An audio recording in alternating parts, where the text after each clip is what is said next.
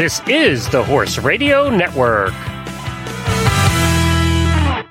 This is episode 213 of Horsemanship Radio, brought to you by Hands On Gloves, the all-in-one revolutionary bathing grooming gloves. Horsemanship Radio is a part of the family of the Horse Radio Network, and today I get to share a bit of the vision I had for a wonderful time at The Movement, our event we had just last June, a couple months ago, interviewing Helena Harris, a hero of mine in happy horsekeeping.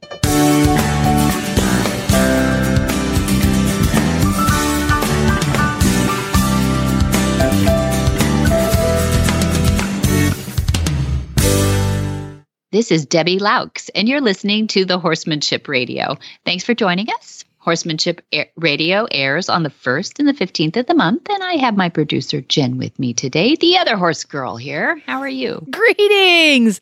I am so excited that you decided to take this little tiny excerpt from The Movement and bring it over here to Horsemanship Radio podcast. This piece that you're going to be listening to today is available. The video is available if you go to MontyRoberts.com and click on The Movement at the top of the page, right? That's right. Well, The Movement, yes, will have a drop down and it'll say The Movement 2022, and people can look on that site to describe, it's what describes the movement. But if you click on past events right below that, it'll have the Vimeos or the saved entire event in segments, the Movement 2020, then we have 218, 219, 2021, and we have a trailer so far for the Movement 2022, but it is imminent that the whole thing will be up there within a few days. So after you listen to today's show, you go, oh my gosh, that was so cool. The whole thing will be available shortly with audio and video. So there you go. Go over to MontyRoberts.com and make sure you put that in your favorites folder so you can go back to it quickly and easily and listen to the whole thing. And I got to be at the movement this time, and it was a lot of fun and so informative and it was so relaxed and casual. It didn't feel conferencey, which was nice. Oh, good. We weren't going for the conferencey thing, so I'm glad. I'm glad you got that. We really do like that chill effect. I think people, are so busy and so rat racy anyway. The last thing you want to do is pull people away from their horses, where it is the one place that they are chill usually, and then send them off to some sort of regimented, too much work-like environment.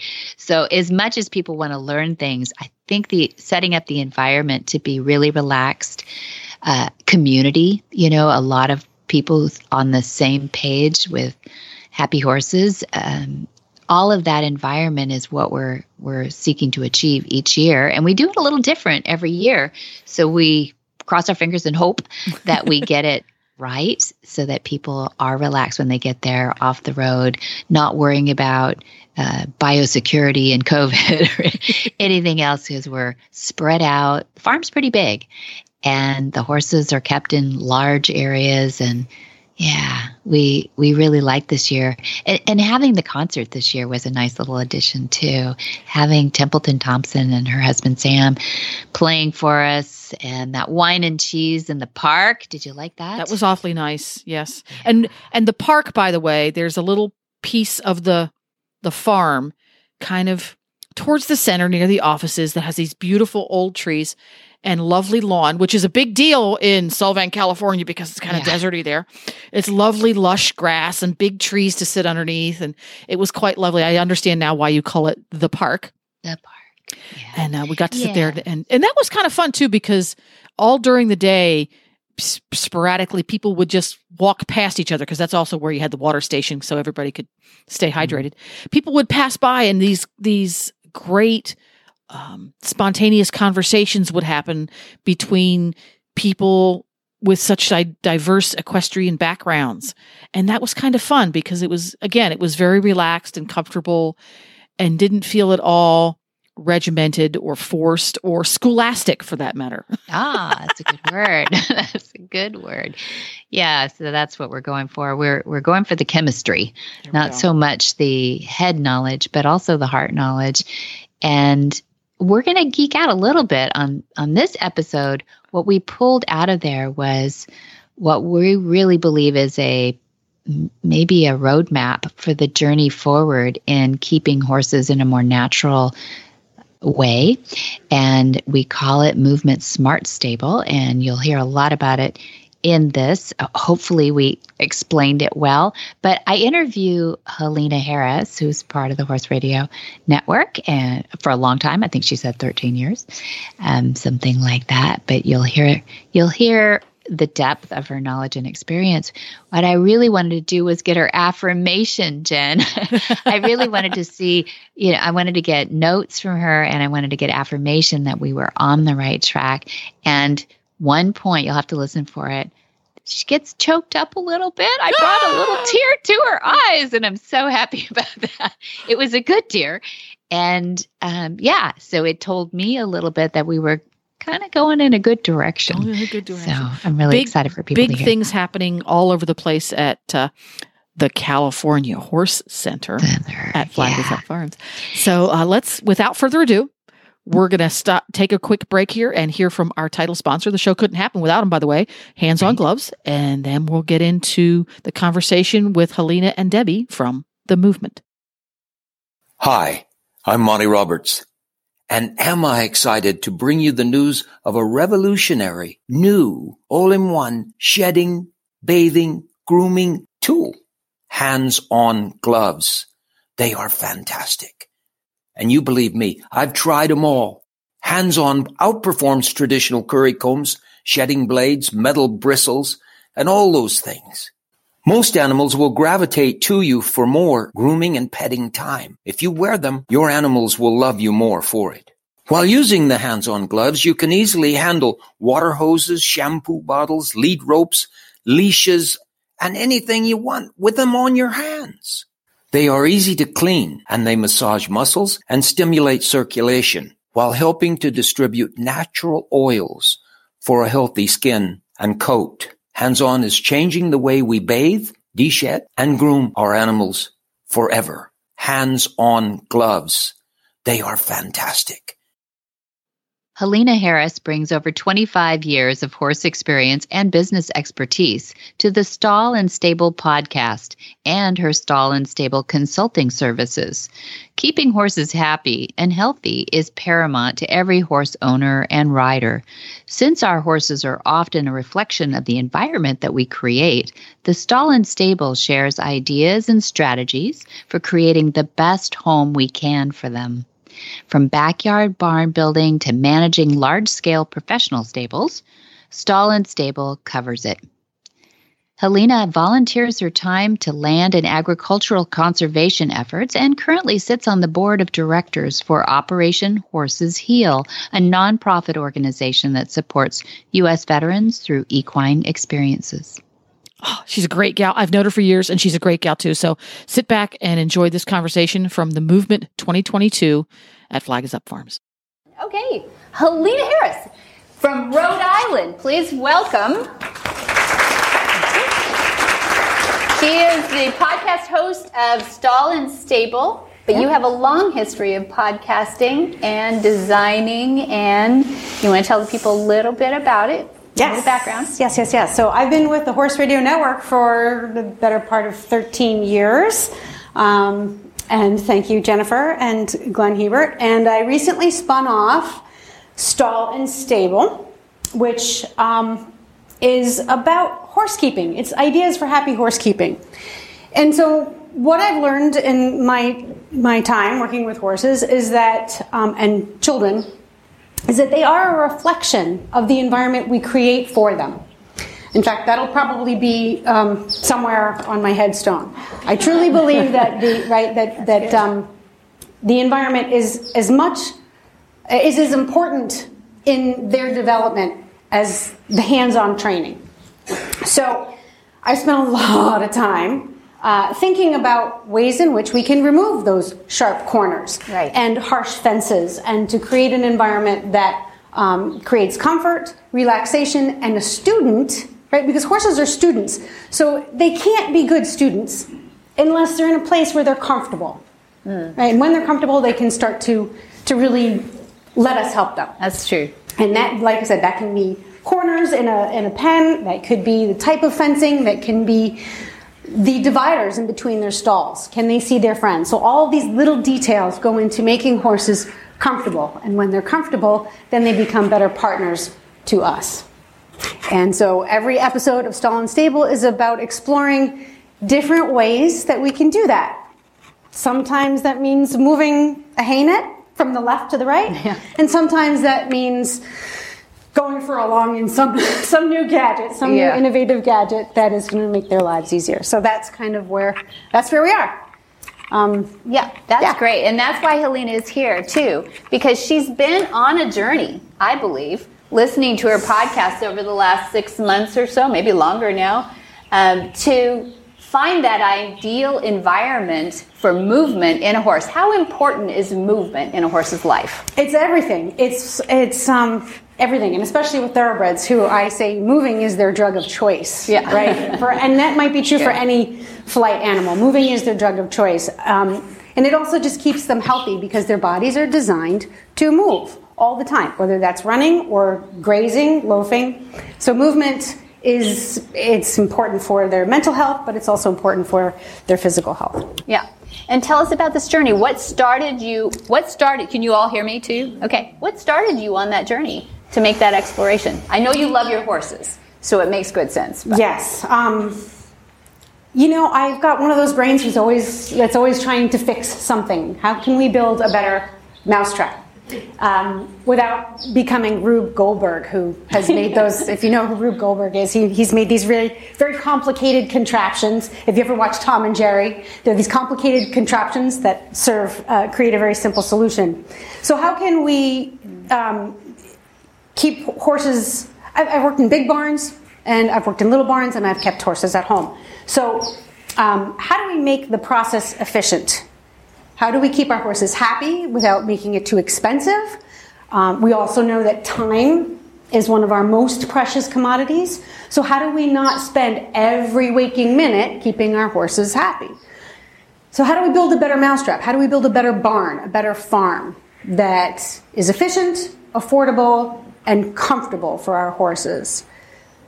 That answer your question? It does. Because I can go off. It does. I know. Yeah. There's a lot of journeys in there too. Yeah. I know you've discovered a lot of different journeys. Yeah. From the farrier, and choosing our farrier, all the way to our feed, all the way to how we feed, and all the way to the environment that you're in. Some of us may live in an arid climate. Somebody came from Arizona, I think. Did somebody come from Arizona? Or was it Nevada? Arizona. Nevada, okay. That's a completely different climate than Rhode Island.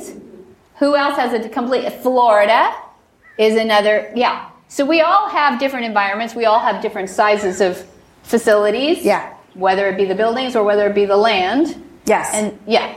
But the foundation principles are the same. Now, the U.S. is hard to preach to because, right, we are so very different. Yeah.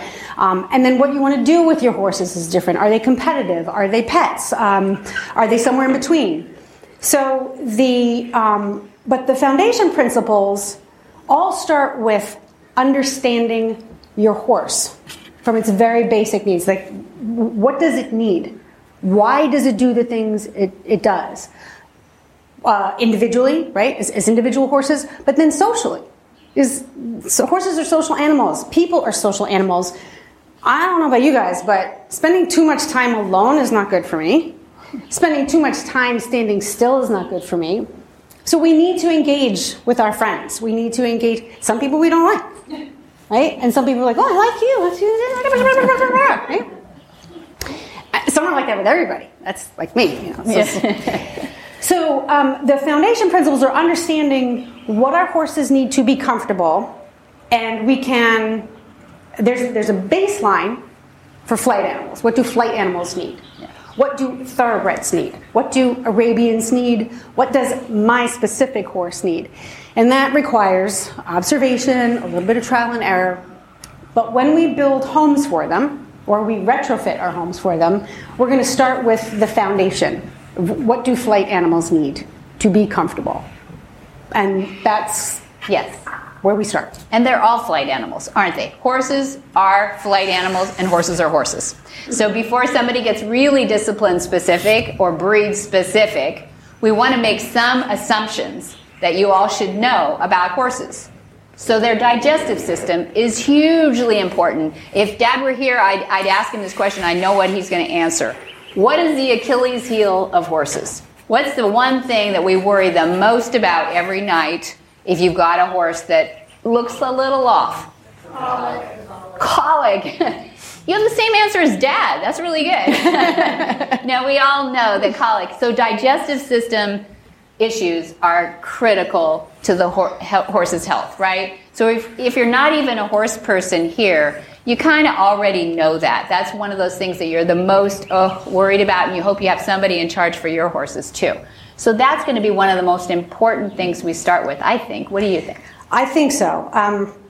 Mental health is probably right up there as well, but I don't know. If you guys get stressed, I get a stomach ache, right? Our stress manifests in many different physical ways. When you take a wild animal, a feral animal, a horse, not a human, and you put it in a human environment, we have to make modifications to that environment. We have to make adjustments to the way these horses live, and understand that our environment, where we need them to be close by, right? We can't go down the back 40 and go grab our horses every time we want to play with them. So you put them in a human environment, we have to modify that environment so that it's closer, they can go through every day closer to what's natural for them. So their stomachs are one because they eat. They're eating machines, right? Yeah. And that acid goes all day long, right? All day long. Big difference between carnivores. That's us, whether you're a vegetarian or not. Sorry, you're designed as a carnivore, which means your food juices, the digestive system, turns off and turns back on. What about horses?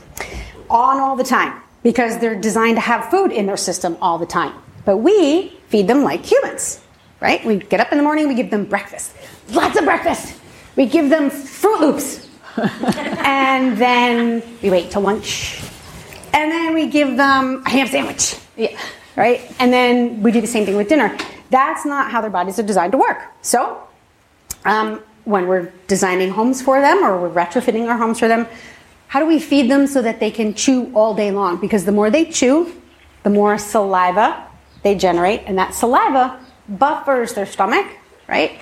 And helps prevent all that acid from eating through the lining of their stomach, the pylorus, their hind gut, and so even what we put in their bodies, right? Yeah. Historically, we do a lot of sugar. Sugar is delicious. Everybody wants to eat it. And if you've ever had a hard keeper, you're like, here, eat this. Sugar. It's good. Have more Fruit Loops. So I can go off onto the scenic route of that. The answer to that question. But it is the broader question is how do we feed our horses? And almost everybody will understand if you have horses or you've seen beautiful horses in a pasture. The pasture living is pretty to our eyes, but not the perfect environment for eating. Why is that? That too. I got one of those at home.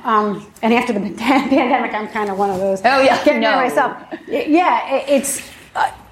and again, if you look at the breed too, certain breeds are designed, like think ponies, they're hardier. They're designed to survive on scrubland. Lush green pastures that's not really where you're going to find wild horses. Right. But it's delicious because it's full of sugar and all kinds of things that horses need. But sometimes we don't know that lush pasture isn't good for our horses until they founder or until something goes wrong. So there is a little bit of trial and error, I have to say. But in designing an ideal environment, you want to have a little bit of everything for a horse. A dry lot for the easy keeper who gets fat on air. An area that's not so great grazing, but allows the horse to spend the day with their head down chewing, even if it's on junk grass that's this big. The fact that they're down and they're nibbling and their minds are focused on what's going in their mouths. That is what's natural to a horse. That's when they're going to be the most relaxed. Mm-hmm. And then perhaps a grazing paddock. So this is something I have at my farm. I've got a dry lot, I've got a crappy lot, and then I've got the grazing lot. And sometimes there's some horses who can't ever go on the grazing paddock, and some who really need to have that grass, have the high moisture level. But having something for, I don't want to say every type of horse, but the three basics are there. Yeah. No green grass, something to graze, and then the heavy duty, Very good. lush stuff. Yeah. Tell me about the 5 pillars. 5 pillars. Okay. It's the 5 freedoms. Has anybody heard of the 5 freedoms? Anybody may have, that term? Yep. Okay, I'm going to totally mess those up. No, there's no order here. We don't care. But, so it's freedom from hunger and thirst. It's freedom from pain. Freedom from discomfort and stress, which is usually mental stress. What am I on, 3, 4? It's the freedom to express their natural behavior. So that means to socialize. That means when one mare pins an ear at another, you don't hit her in the head for it. You don't correct that behavior. That's natural horse behavior. So freedom to express natural horse behavior. And then the freedom to be a horse in a horse environment. Don't tie a horse to a standing stall for 12 hours a day. And if I had my way, I wouldn't lock a horse in a stall for any period of time, maybe 15 minutes to eat, or right. So the freedom to just be horses, even within a human environment, those are essential. It's our responsibility. Mm-hmm. It is our responsibility to provide that for them. And it doesn't mean you need a multi-million-dollar farm or barn to do it. It just means you have to think creatively. Mm-hmm. Coming down the driveway this morning, I got all choked up because I was reading the signs. And the last sign said, think outside the box stall. We want to control so much of our horses' behavior. They're big and they're amazing, and we want that energy. And we box them in. We put them in cages. This is an animal whose 99% of its body is made of muscle. It's designed to move. But we put them in a box, sometimes for 22 hours a day. And then we take them out and we go, move exactly the way I want you to move, and don't complain about it.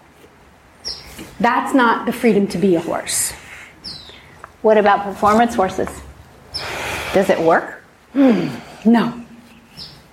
I say this all the time. Go lock yourself in the bathroom for 18 hours. Bring yourself a bottle of water, box of Cheez-Its, and an apple. No other entertainment. No phone, no TV, no book, maybe a window. And just observe what you feel.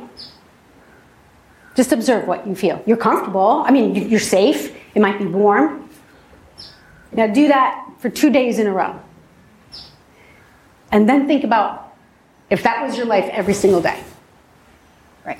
And we don't want to anthropomorphize. We're not horses. But there's a balance between empathizing with our horses and anthropomorphizing. So we want to understand, we want to empathize with what it means to be a flight animal locked in a box all day long. That's tough. And so there will be people in this room, I don't know all your disciplines or how you enjoy your horses, but I'm going to assume there might be a barrel racer in here, there might be a reiner in here, and that's my parents' background is rodeo and Western performance, Western working cow horse performance. We have thoroughbreds, can they be outside too? Oh my God, my thoroughbreds would kill me if I locked them inside, literally. The dilemma of keeping performance horses safe, because they have to perform, and we know horses, I always say this, their number one job in my house is to kill themselves. And my job is to stop that from happening. So how do we keep them safe? How do we stop them from kicking the dew out of each other or rubbing up against a board and gashing themselves? So there's the balance. We have to be realistic, right? We can't keep them in 24/7, but there has to be oversight, and we have to look at their environment to say, is it safe for them, and is it healthy mentally and physically? So yes, thoroughbreds can be turned out. Show jumping horses, your big warm bloods can be turned out. Everybody can be turned out. It doesn't mean throw them in a pasture and leave them there to their own devices. Right. There still has to be oversight. But this is where there's a feedback loop between you observing your horse in their environment and then shaping that environment for what kind of horse you have to work with and what their job is. So it's a bit of a moving target. It is. But it's doable. Absolutely doable. So let's just draw a line in the sand. 30 years ago, Dad said to the world, because the Queen made him really, kind of pushed him forward and said, you will. And when the Queen says you will, you kind of do, right? And he said, draw a line in the sand at violence. What does that look like? Well, even yelling and berating a horse, whatever that looks like, even if you're not whipping on them, they know it. We all have seen the studies now in the last 30 years, right? So consternation in their life, they're like kids. They don't want consternation in their life. They really do. I mean, they have a hierarchy out there. Everybody knows about it, and they'll kick on each other and everything and tell you where we are in that hierarchy, and that's safety for them. That's okay. But I think what we're doing here is, in this conversation, is we're making some people feel guilty, maybe, that we've had them in stalls. Haven't we all felt guilty about that sometimes? But we're also, here's our plan, is to give you a draw on the line in the sand like Dad did and said, if you never can be violent toward a horse, then you change the way you look at your training of a horse. It's not like, well, until the horse gets there, and then that's when I bring out the whip because it won't go on the trailer. If you're really authentic about not ever wanting to hit a horse or cause that horse to know that you're really angry at him, then you have to be authentic inside yourself, and they'll know it every time. Same thing, I think, where we're going, and we're getting there, is in stabling. Yes. If we really want to be as authentic as we can be for the environment of our horse, we have to start looking for those answers. Am I right? Different ways, right. Yeah. When someone says, you can't go here, this is the line in the sand. Right. Just like a horse, right? Yep. You're like, all right, well, where do I go? Yeah. But where do I look to find the answer?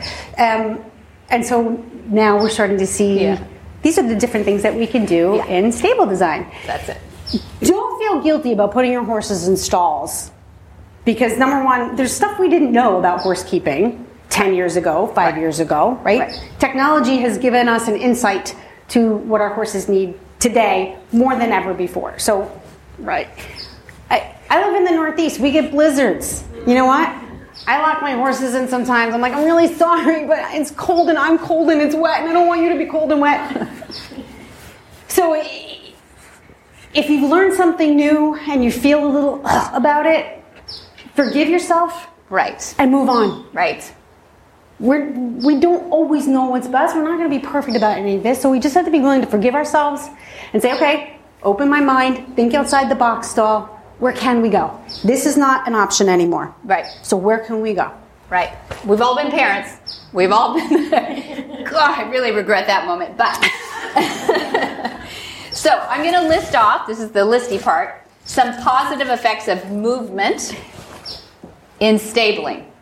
And we're going to reveal for you today a work in progress, a construction zone, be it though, of a movement smart stabling. And we'll explain a little bit about that too. But I thought, well, let's just get out some geeky stuff and say that we talked about diseases of their system are most often in the digestive tract. So check that. So for optimal health, equine housing systems need to take into account movement, rest, social behavior, feed intake and air quality. We didn't talk about air quality. You mentioned, I think, everything else, but that is another problem with stabling as well, especially where you have to keep them inside a little bit more than outside. We have stalls with bedding this deep and shavings and everything, but you go like, what about the hawks and the whole thing? We've got answers, don't worry. I like the what abouts, by the way. So don't be shy to say, but I haven't solved this problem in your whole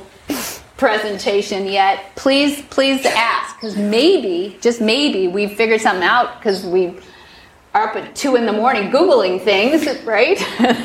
And finding out what is an answer for that, because people are exploring this. Even though you haven't heard about it a lot, there are pockets of people that are doing this, so you can feel, satisfied with that, and they're believing in this, and they're growing this too. It's not that crazy. Okay, so air quality is also, stifling the horses, and they're an athlete, and guess which way their noses are? They're right here all the time. So if we're not getting that ammonia out of that air in the stall too, we're compromising, right? Yep. There are multiple studies. I have them. Lovely Yvette did an amazing job for me, and Nellie Kennedy has been amazing finding. There are studies show that. Anybody from HRN knows that studies show that, right? Studies show. There are studies showing now that over the past 2 decades, group housing and movement stabling offer the most natural solution for domesticated horses to thrive in what we call an artificial environment. And that's okay. Yeah? It's okay. Horses in the wild average 3.7 miles per day. And I think, it's way more than that too. It depends on the lushness of their environment, but you're absolutely can be 16, 18, exactly. Those Mustangs that you're going to meet over here are amazing. And those in a box stall, about 0.1. There's just not much movement in a box stall. And in a paddock, maybe a mile, right? And with a pasture, you'll get a little bit more. Incrementally, you'll get a little bit more movement. But there's no motivation to move.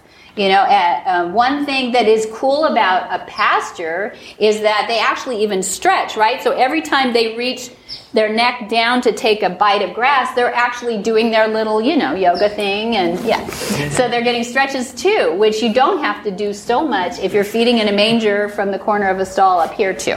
So what we're going to do, we're going to show you that there are feeding units and things like that you can do these days that automate the feeding and even rotate and make it more automated, as if it's a fake environment, artificial environment for sure, but it mimics the digestive system that they need, the feeding system that they need.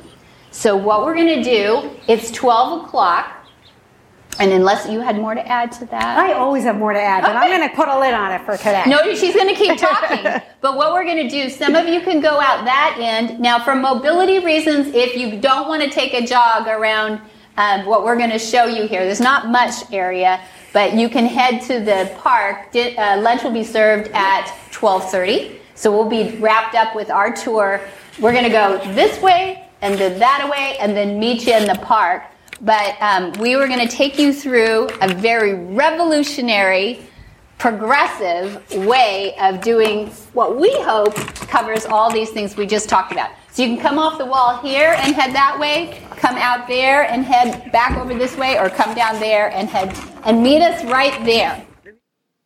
There are lots more of this conversation to come. We're going to take a brief break here to hear from one of our sponsors, and we'll be back for more.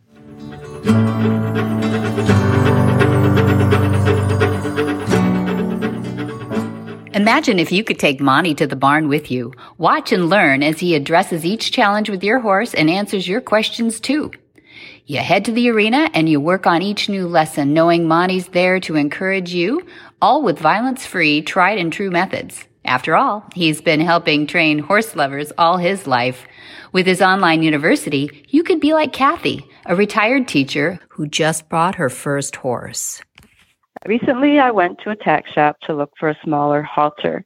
I'm 61, just purchased my 14 hands POA the day after my birthday, just a few weeks ago. after never having had a horse. And yes, that's crazy, but as a retired teacher who never had a hobby other than teaching, I decided to go for it. My hubby and I have taken lessons this past year, but I really longed for a relationship with a horse. The only other experience I'd ever had was to ride a horse in Philly, Pennsylvania, my hometown, when I was 16, and I got bucked off. And that was it until I was 61. Well, the owner of this tack shop, this precious lady, 84-year-old lady, gave me a copy of this magazine, Equine Monthly. And the article I read in it was Horses Are Biofeedback Beings. And it was just so interesting. I really felt like I just found a pot of gold when I read it, because in it talked about Monty's online university and that I could have access to 575 videos for $10 a month. And before that, I was just searching YouTube for everything I could find. But truthfully, that's just a pain. I love that the uni videos are concise and they're in order. They have extra notes and a quiz. And I just can't thank you enough for the huge blessing of your online university. It really has changed my life, and I will never be the same. I've had my horse Jack now for 7 weeks, and thanks to the videos, I've done join up with him, and it really worked like a dream. I had to do it in an arena, but it still worked, thanks to Monty's lessons and the cues and the hand signals. The ability to watch the lessons over and over on demand is incredible. So I also want to thank you so very much for making the online university affordable for this retired teacher. Thank you so much for all that you do for everyone who really wants to love a horse. Kathy.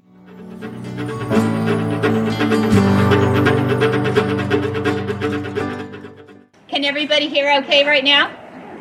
It's a little windy, so you might lose my voice. Just tell me if you can't hear me, okay?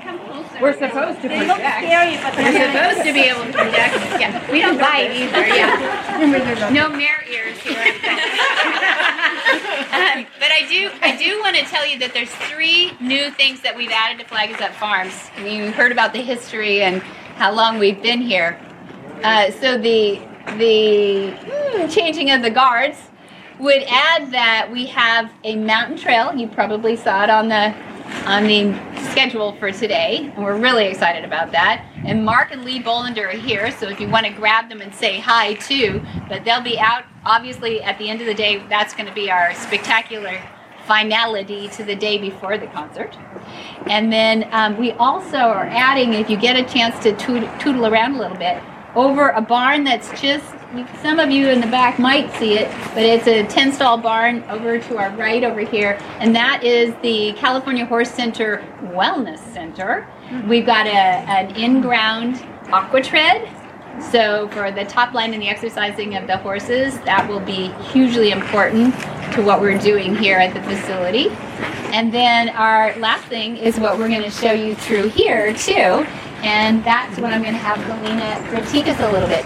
So I'll just, hopefully you can hear me as we walk.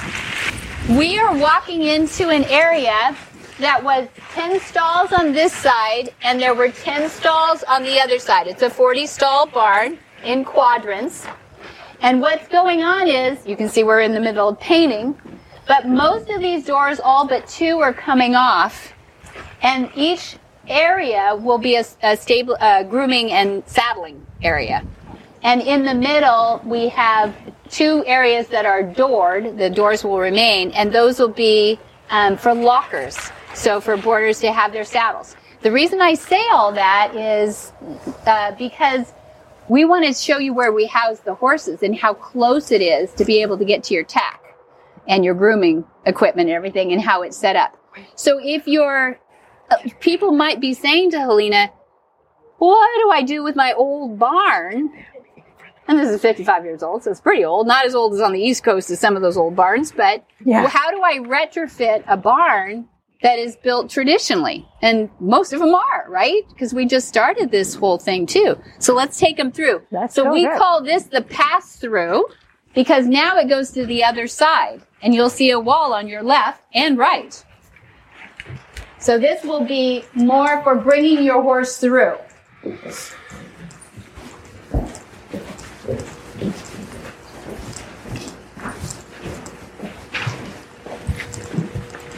So if you guys want to walk on the grass up here, we'll get you collecting over here. As I said, it's a construction zone still. All right. That's everybody now.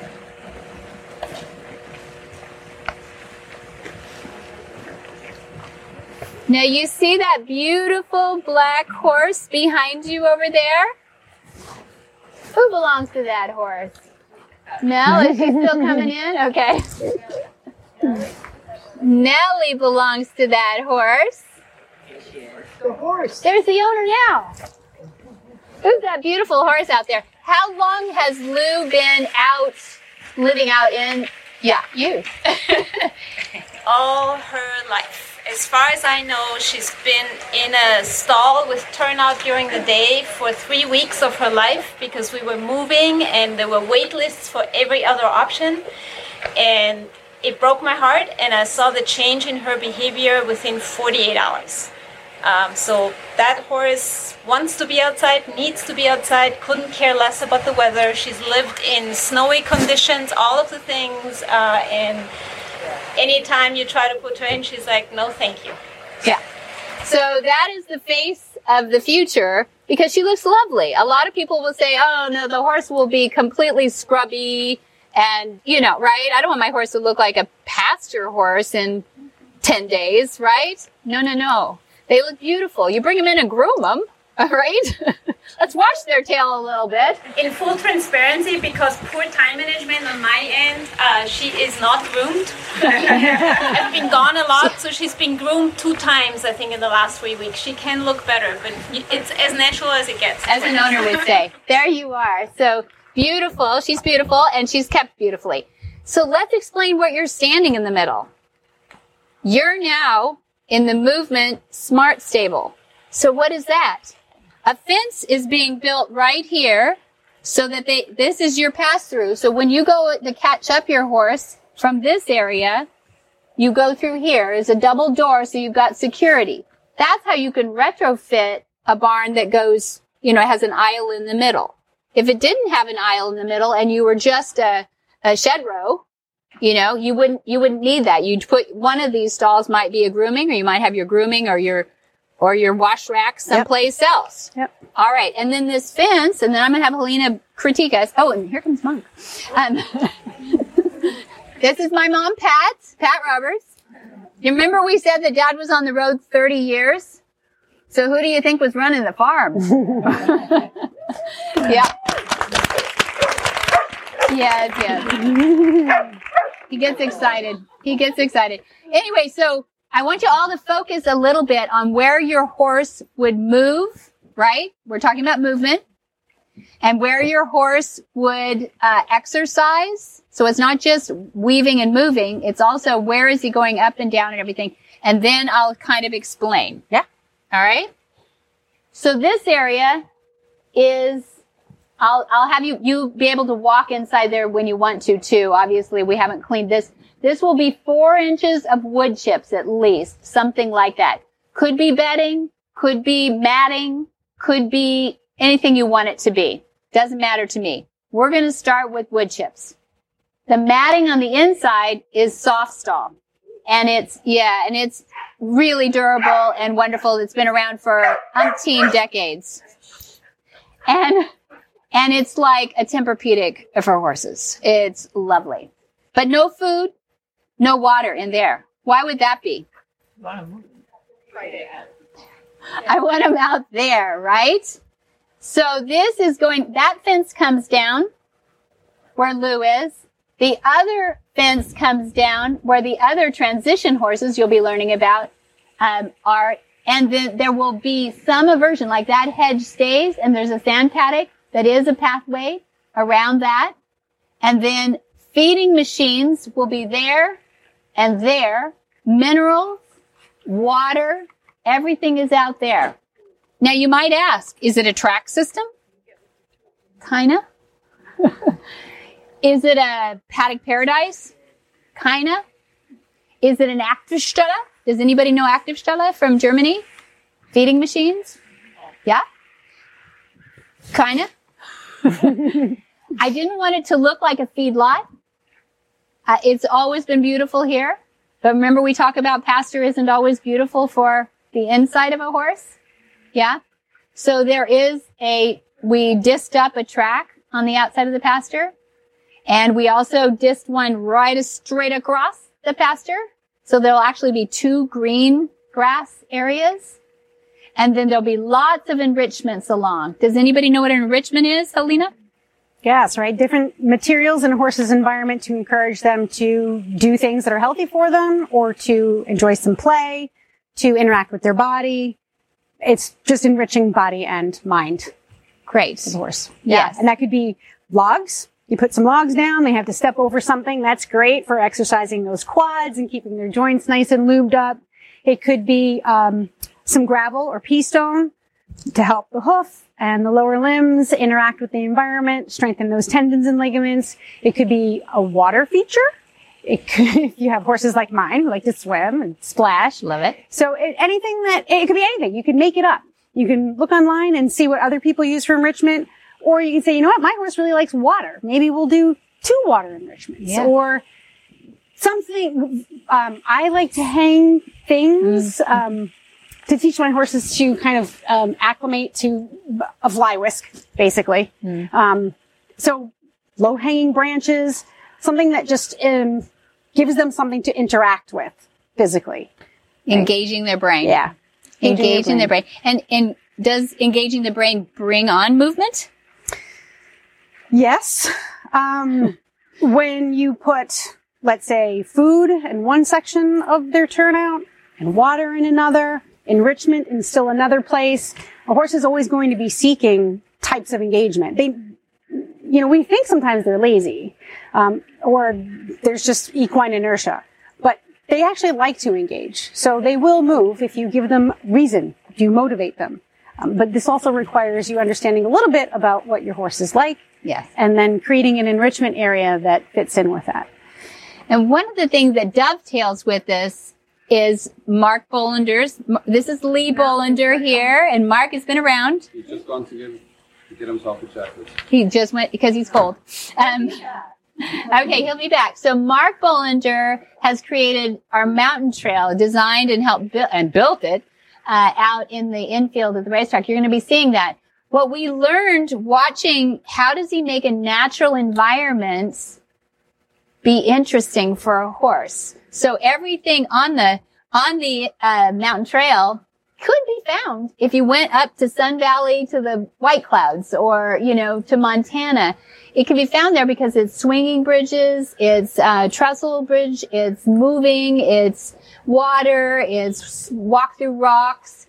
So there's a lot of things you can do on your system too to create movement and interesting. Now, one of the things that I think discoveries that people share on Facebook are really cool. There's a lot of Facebook pages that will actually share different ideas for their systems too. Just bringing in a whole load of, let's say rock dust or road base or whatever creates this hill, right? You'll find that the horses go peekaboo. They start moving around it just because the other horse did too. And they start doing this circle just because you put a mound in there, right? And they also like high and low. And so you could undulate your system too. You could plow a little trench, and that's one thing that Mark puts into his design. And it's pretty challenging for a horse because there's things on the side of them, right? Get a little claustrophobic. So you can just dig out a little bit. I say just, get somebody to do it for you, but, but also building up because horses do like to be high. So one of the things we're changing over here for you, Helena, is that our fence line is on the flats, but you see because of flooding, we built the road up. But we're going to move that fence back about 5 feet so it goes up the slope a little bit. So their system on the side they can go a little up and a little down too. And then maybe you can talk about avoidance too and how horses like to avoid each other sometime. There's always a low man on the totem pole, right? And sometimes that changes. So we want to give our horses the opportunity to move around one another. It's the same concept that we have a round pen and that we round off the corners of our paddocks. We don't like to have those square places where a horse can get trapped. Even if it's unintentionally, you might have a horse who's feeling alpha that day and is kind of standing across the width of the track. He or she might not intentionally be trying to block another horse out, but they kind of are. Yeah. Yeah. And then you'll have a timid horse who's like, I'm not really going to test her today. I'm going to stand back here, but my water's over there, or the hay is over there, or that thing I want to play with is over there. So you want to make sure that you design, places where they can avoid the other horses or avoid that, stressful situation. They can pass comfortably. It doesn't have to be, you don't have to make a track that's 20 feet wide the whole way through, as long as you account, maybe just make a little bump out. Yeah. Like a little turnaround or a little cul-de-sac where if a horse gets stuck, they have an opportunity to get around another horse. Yeah. That makes sense? It does. Yeah. It does make sense, right? And can I add one other thing? You were talking about, undulations and the different kinds of enrichments. Another thing to think about is putting things in this turnout that may help with your training and other things you want to do. So, a wooden plank, a little boardwalk. When Jen and I used to hunt together, we used to have to go, the trail went over this little wooden bridge and it went over a marshy area and the horses back, what's under there? And we called it the troll bridge. Yeah. So put a troll bridge in your turnout. Yeah. Something that can help acclimate them to these human things that we expose them to. Going up and down, undulations, right? We know that hill work, and different kinds of topography is important for developing a horse's athletic ability. So yeah, put a little dip in there. But think about not only what enriches them, but what might acclimate them to the type of training that you would like to introduce or that you do in your discipline. So that's just another thing that you can put in there. I love that. And it will make perfect sense when you see the Mark Bolander Mountain Trail too, that he's taken some of these concepts and done that too. And, so what we're looking at here, we call it Movement Smart Stable because everything's smart these days, right? You got smartphones, you got smart speakers, right? It means that these machines actually are Bluetoothed or they're feeding us information.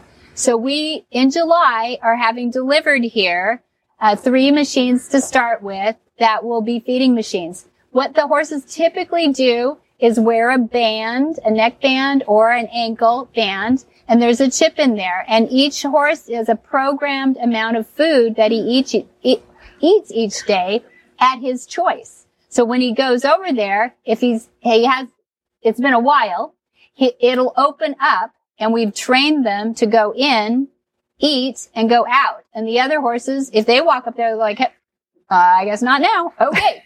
So they will get their amount of food on a randomized feeding system too. Sounds super fancy, but it's just super smart, right? And so that's what this system will be. We're really excited about being the first ones certainly in California. There's only 3 in the United States. There's like 10,000 in Germany. And one thing that was interesting, when the guy came, he said, there was 3 in the United States and he said, and 1 in Japan. I told Helena this yesterday and I went, 1 in Japan? How's that? Well, it was a German lady who moved to Japan. She wanted her system to go with her. She was so convinced it was that good. So you may not have heard of it yet.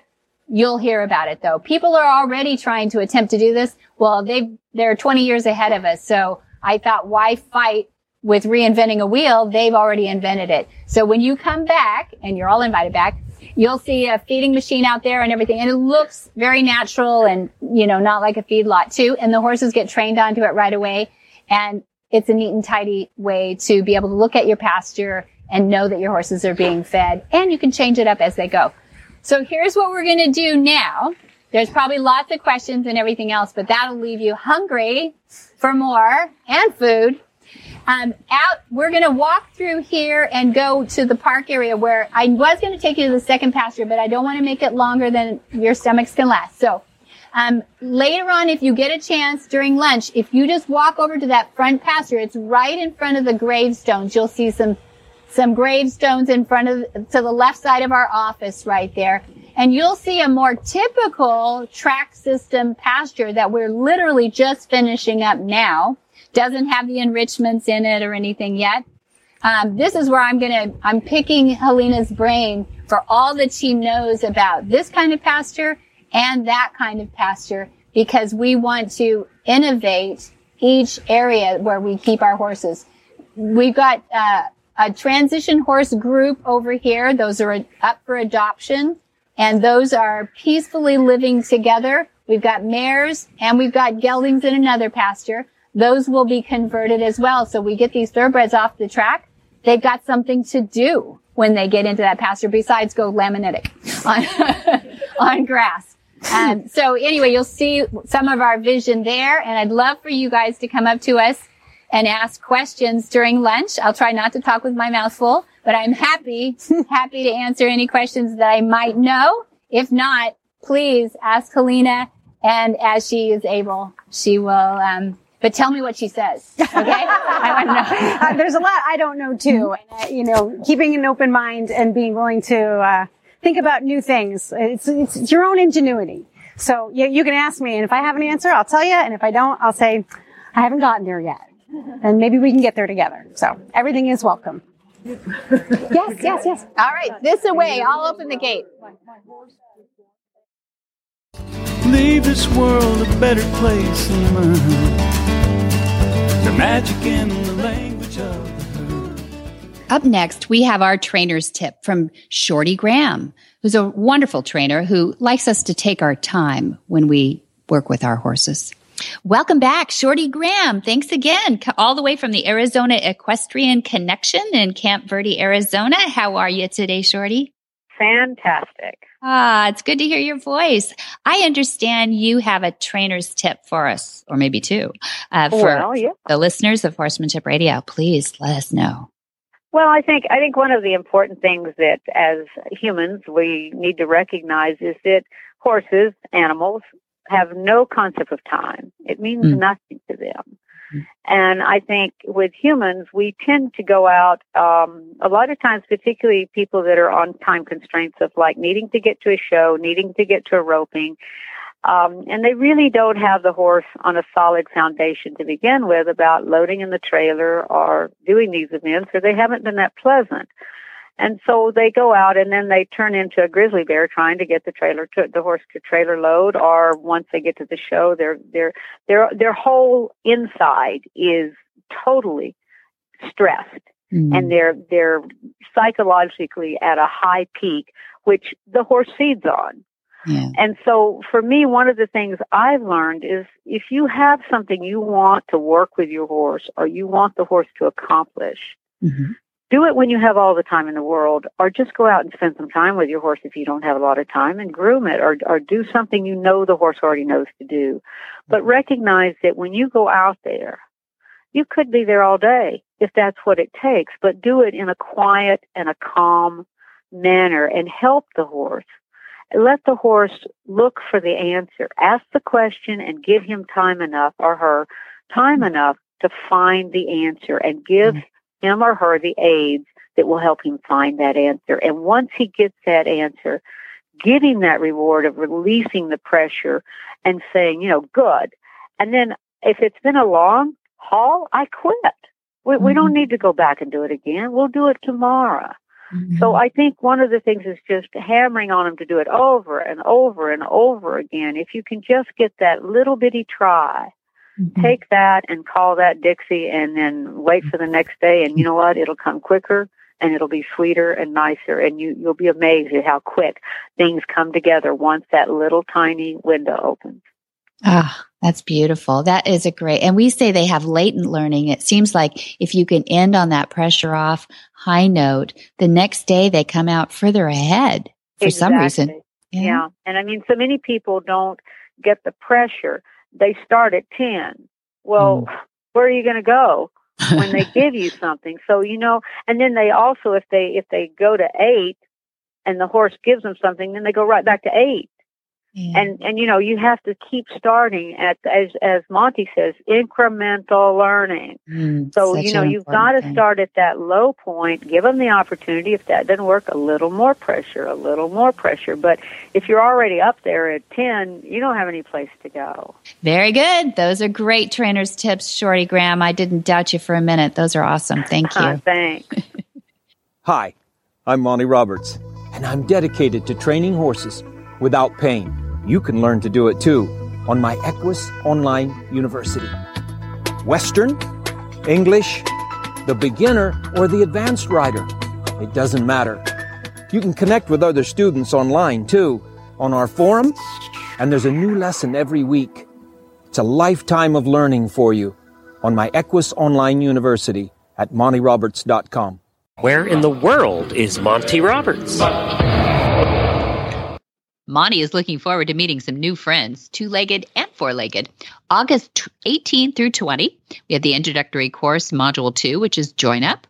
Then August 22 through 24 with the introductory course, Module 3, that's Long Lining.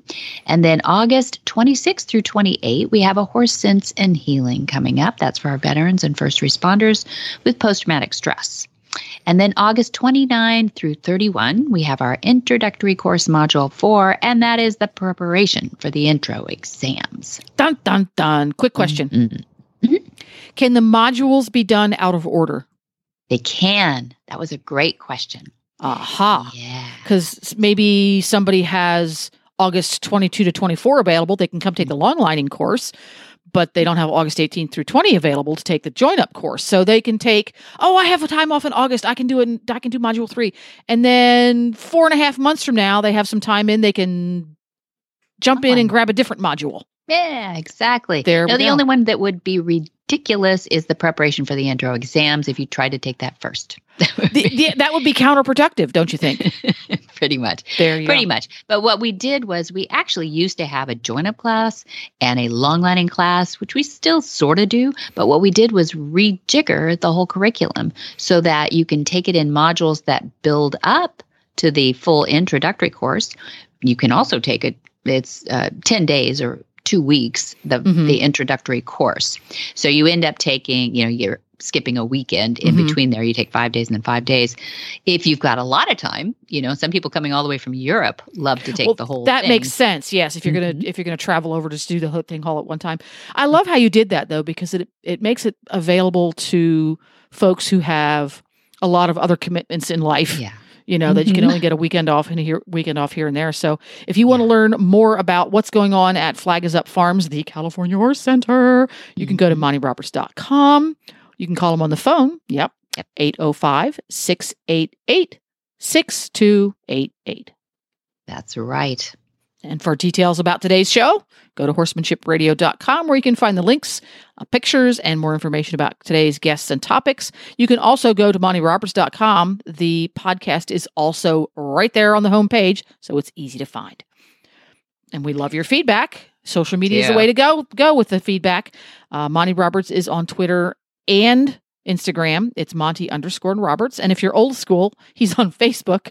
Monty Roberts, the one with a little blue check mark. Isn't that ridiculous? Yeah, the one with the blue check. You're right.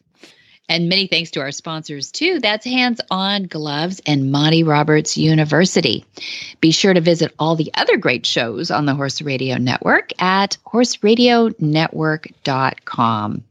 And we'd love your feedback about whether you like having these interviews on here, or perhaps there's even some reading of some books. We've got some of that. We've got filed in the archives too, and there could be some of that, Jen. We could put up here. I know. I hate to be the only host here and having just a co-host. We could get some other people up here who have, they took a long time to read into recordings, and we might start a little bit of that too. So I'd love your feedback. So for Jen's call to action there to Facebook, Twitter, or write me at Debbie@MontyRoberts.com and let me know some of that feedback. Until next time, have many happy horse hours.